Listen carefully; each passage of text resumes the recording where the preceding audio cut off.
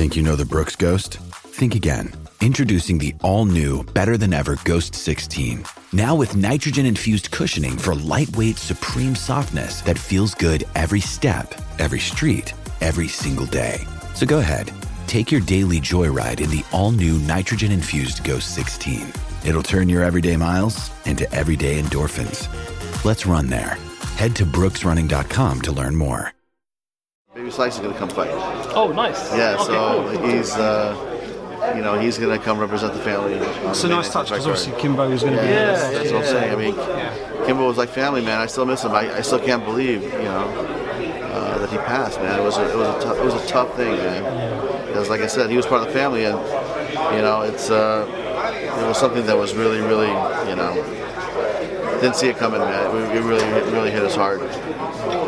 Well, let's just reflect first of all on the press conference that we just had. Obviously, you're bringing this massive Paul Daly, Rory McDonald fight to London. Sure. But the majority of the questions from the media are all about Page and Daly. I'm assuming you would have expected that coming in. Yeah, of course. I mean, listen, there's a time and place for everything. Rory McDonald fighting, Paul Daly.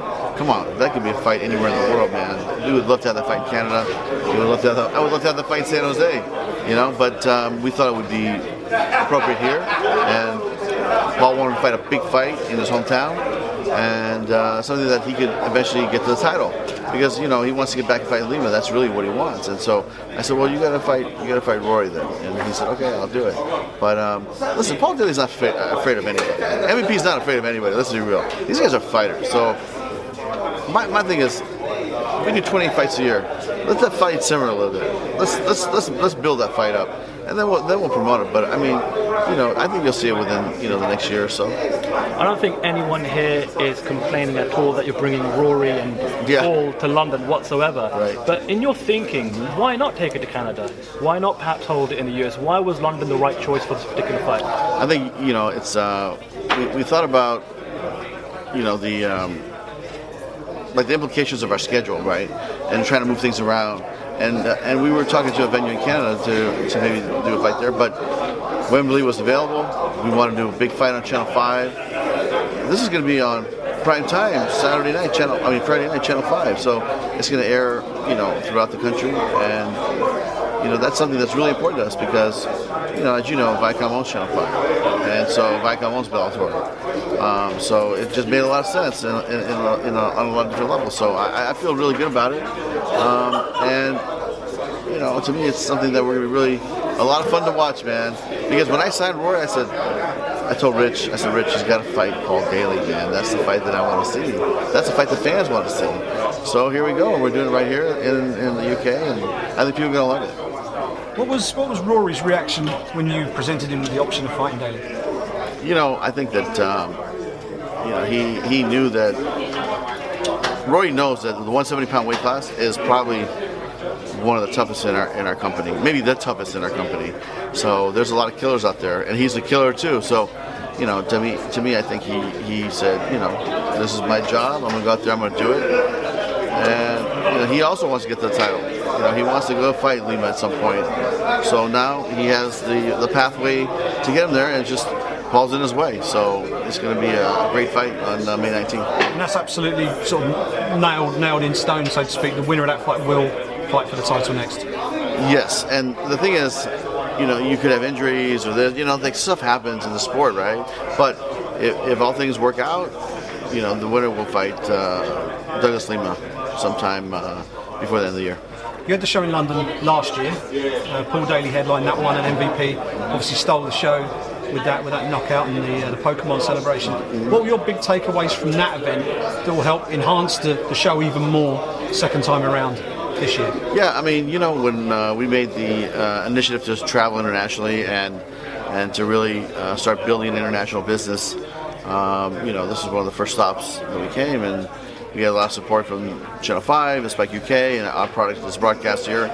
But it was like one of our first early shows, so I think there's definitely some hiccups that we've cleaned up. But now, doing 7, 8, maybe 9 international events, we have a team that's dedicated to making sure that we don't have the same hiccups like we did last year. And I think that you'll see a fight card that from top to bottom was going to be something that the local fans will want to see, as well as the fans internationally will want to see. And that's really what I think Bellator. I mean, look what we're delivering. We had the Tito Chael fight, but Paul versus Brendan Ward, right? I mean, that was 2 million people watched that in the United States alone. And then coming up this weekend, Fedor fighting Mitrione, Rampage Jackson fighting King Mo.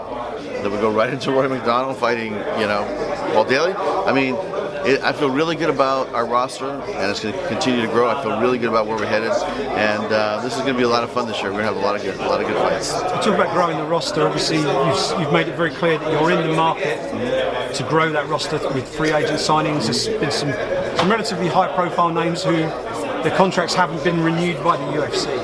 Ryan Bader's obviously a very well-known name that the discussions have been documented. There's people like Misha Serkinov.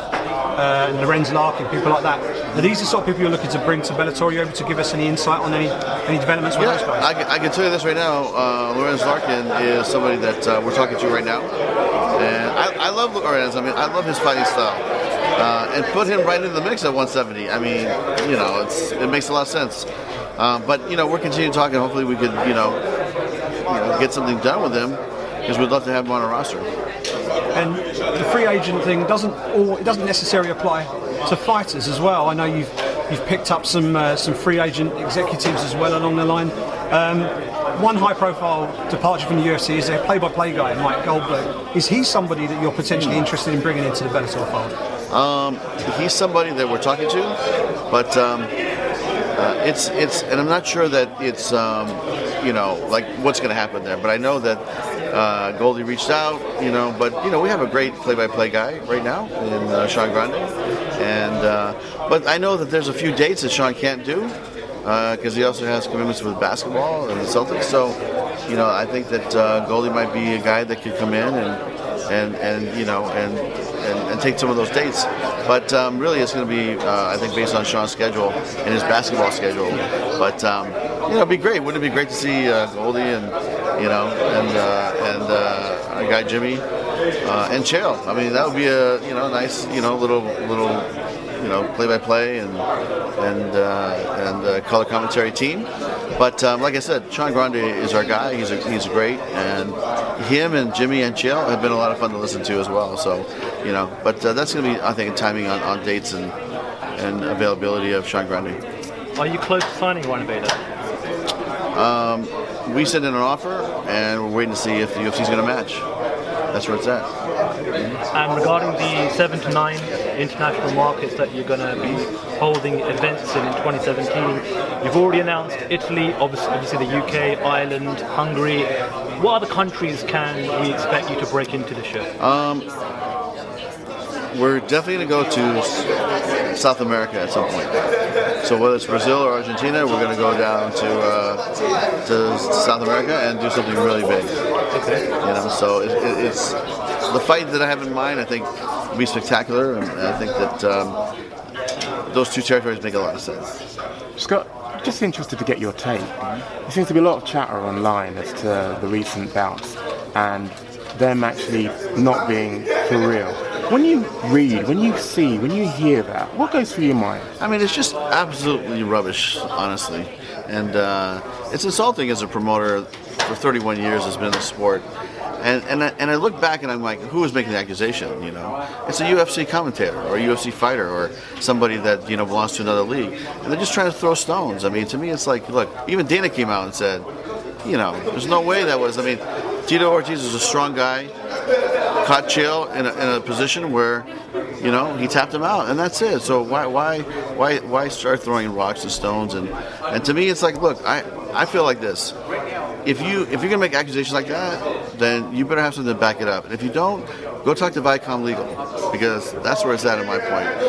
You're gonna make accusations, and to me, it's you're insulting our integrity of our league, and you're insulting my integrity as a fight promoter for 31 years. I mean, we could lose our license. I mean, are we gonna? That's ridiculous. So to me, it's like, you're crossing the line at some point, and I've already turned over to Viacom Legal to handle it, so we'll go from there. And who was actually conspicuous by his absence today was James Gallagher. I take it that he will be on the card. I know he's matched already for a forthcoming card, but I take it he will be on the London leg of Bellator. Yeah, I'm not sure about that one. He might be fighting somewhere else, so we'll see. But we will be back here in a couple of weeks. We'll have something to announce, and hopefully Roy can join us in a couple of weeks because this fight got put together pretty quickly.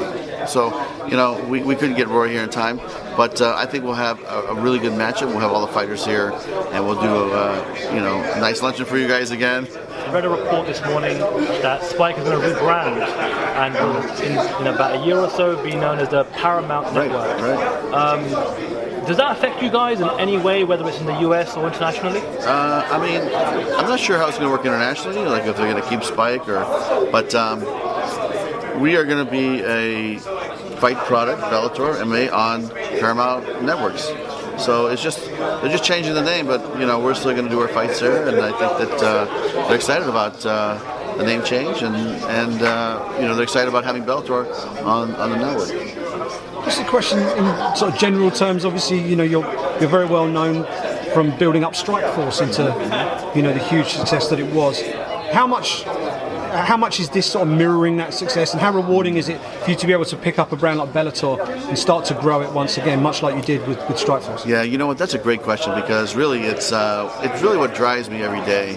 Because when we sold Strikeforce, I had a partner, and I think it's known that was something that they wanted to do, and I really didn't want to do it that much, but it's either we were going to sell or I was going to end up in a bad marriage, so to speak, right? So it is what it is, but.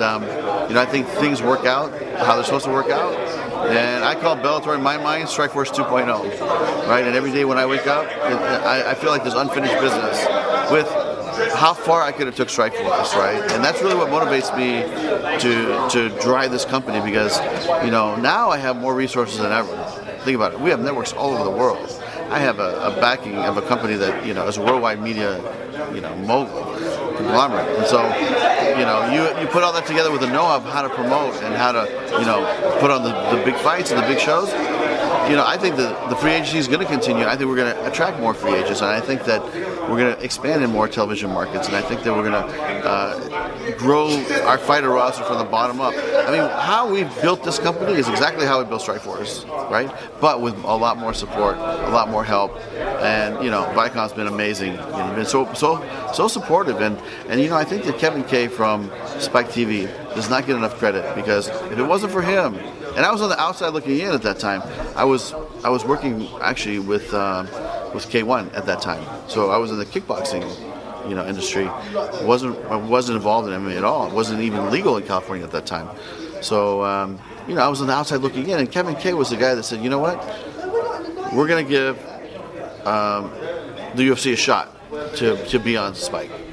If that didn't happen. And I know that Lorenzo and UFC did their part, but if that didn't happen, where would we might not all be here talking right now, And Kevin was the guy that said, okay, we're going to take a risk and put you on. And yeah, did it work out for both parties? And yeah, of course, absolutely. But it was Kevin Kay from Spike that said, we'll do it. And at that time, that was a time when no one had MMA on TV. Think about that. It wasn't that long ago. Now, since then, Showtime aired it with Strikeforce and CBS and NBC now, and then Fox. I mean, everybody has MMA. But that was in a time where nobody had MMA. And Kevin Kay said, all right, we'll give it a shot. And, I give him the credit and the respect. And historically, when the history books come out, I think that, that should be noted that he was the gentleman that really, and he loves MMA. I mean, this is a guy that's emailing me 2 a.m. Hey, did you see this article? Did you see that? Did you see it? I'm like, he's really into it, man. I mean, he's the president of a network. Now he's the president of 3 networks. He's running Country Music Channel and TV Land, as well as, Spike now, Paramount later. He's into MMA. He loves it. He watches all the fights, man. And to have somebody, to work with like that, it's really a special moment in time. And really, it's my job to drive it as hard as I can. And think about the fights we're throwing, man. Fedor versus Mitchell, Rampage versus King Mo. This fight. And then, believe me, there's going to be more big fights the rest of the year. And I'm really looking forward to what we can do. But it all goes back to, like I said, like what you asked me was, the unfinished business part, and that's really, it really drives me, because it has nothing to do with competing against anybody. It really has to do with what I felt I could have accomplished, before, I sold. That's how I feel. Is there a specific element to that? Is there a specific type of show or a specific type of fight that you felt that you were building towards in Strikeforce, and then it got cut off before you had the chance that you're now looking to build to now in Bellator? Yeah, you know what? If you look at the production elements of Strikeforce, it's bigger here now, but it's kind of the same element, the same feel, and but let's be honest, that was really a page taken out of my Japanese promotion handbook when I worked for K1. They did it better than anybody. Let's face it. I walked into the Tokyo Dome one time and I was like, oh my God, I can't believe they pay me to come here to help them. This is unbelievable. I think they had 60 or 70,000 people. And I literally walked to the top of that building to see what it looked like. And the ring was like this big.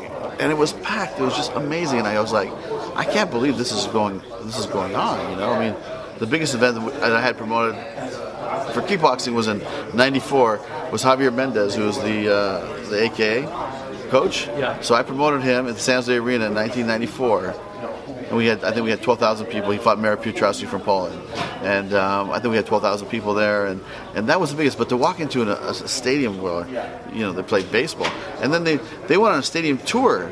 K1 went on a stadium tour that year, or where they did like the Tokyo Dome, the Fukuoka Dome, the Osaka Dome. It was just like, but there's nothing like it. But anyway, so that's really the playbook, is taking a page from the Japanese production, which I really love. I always thought it should be a part of it. When the music starts, the guy's walking down the ramp, and you got all this stuff. I love that stuff. It's entertainment, man, and I think that people really enjoy it. You're talking earlier about name changes and rebrands. It just reminds me of something that was doing the rounds quite a while back, and that was actually changing the name of Bellator. I quite like the name of Strikeforce, but was that actually was there any legs to that? Was that actually true, or that was that another myth? No, that was a joke. But they had originally talked about changing it to Spike MMA, but it was some trademark issues or whatever that. So we stuck with Bellator, and I told Kevin, I said, this will be fine, because I'm telling you, Kevin, what Bellator means today, 2 years ago, to what it means now, is going to be much different. And what Bellator means today compared to 2 years from now, is going to be much different. So let's just keep doing these fights, keep investing in fighters, investing in our staff, investing in moving this brand forward. And, let's face it, they got great platforms to air all this stuff all over the world. So let's just keep pumping it, man, and let's work hard. And he's been behind it, man. He's all about it. So, it's nice to have that support from a company that that really loves MMA. So, it's been a great relationship.